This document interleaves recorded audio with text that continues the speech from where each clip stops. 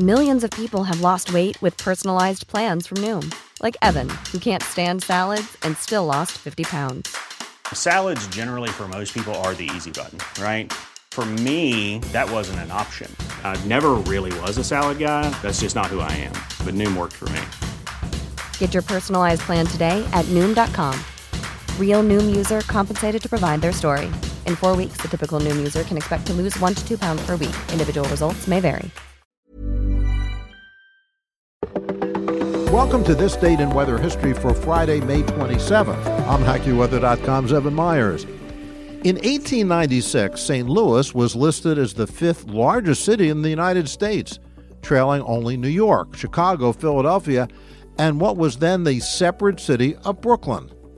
More than 500,000 people lived there on the banks of the Mississippi River.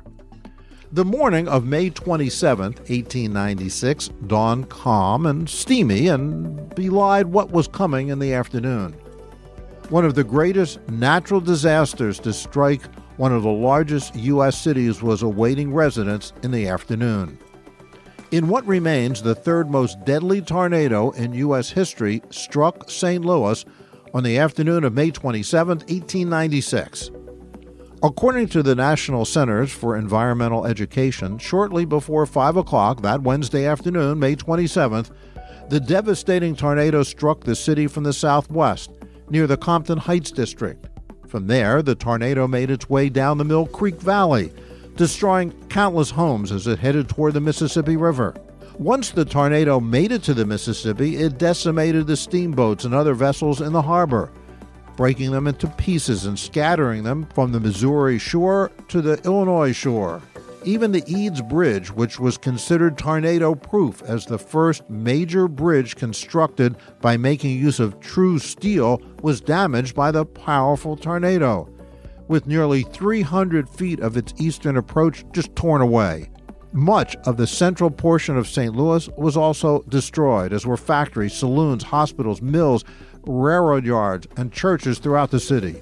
Across St. Louis, the tornado completely destroyed block after block of residential housing. Hundreds of miles of electric wires and thousands of telephone and telegraph poles were torn down by the fierce winds. The tornado also uprooted trees, more than half a century old, and hurled them a distance of several blocks.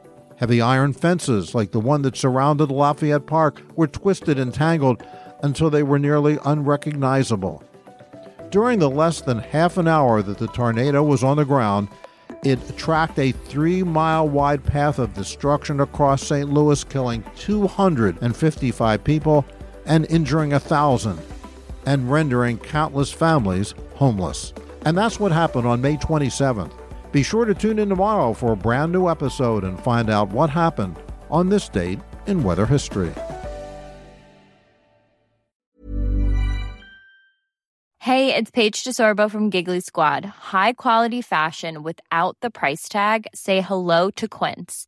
I'm snagging high-end essentials like cozy cashmere sweaters, sleek leather jackets, fine jewelry, and so much more. With Quince being 50 to 80% less than similar brands.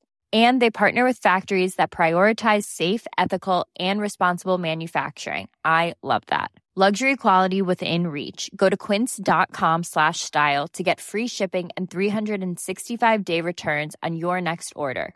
Quince.com/style.